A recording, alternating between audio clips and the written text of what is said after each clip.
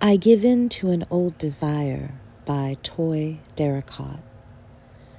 I lost so much of the world's beauty, as if I were watching every shining gift on its branch with one eye, because I was hungry, because I was waiting to eat, a self crawling about the world in search of small things.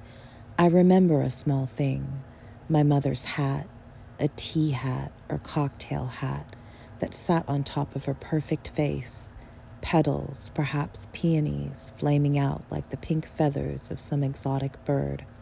Her mother had been a cook in the South. She grew up in the homes of wealthy white people, hesitant toward her own beauty, unable to protect mine.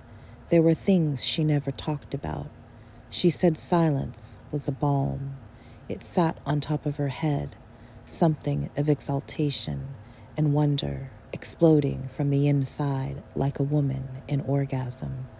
One artificial flower I have desired to write about for years.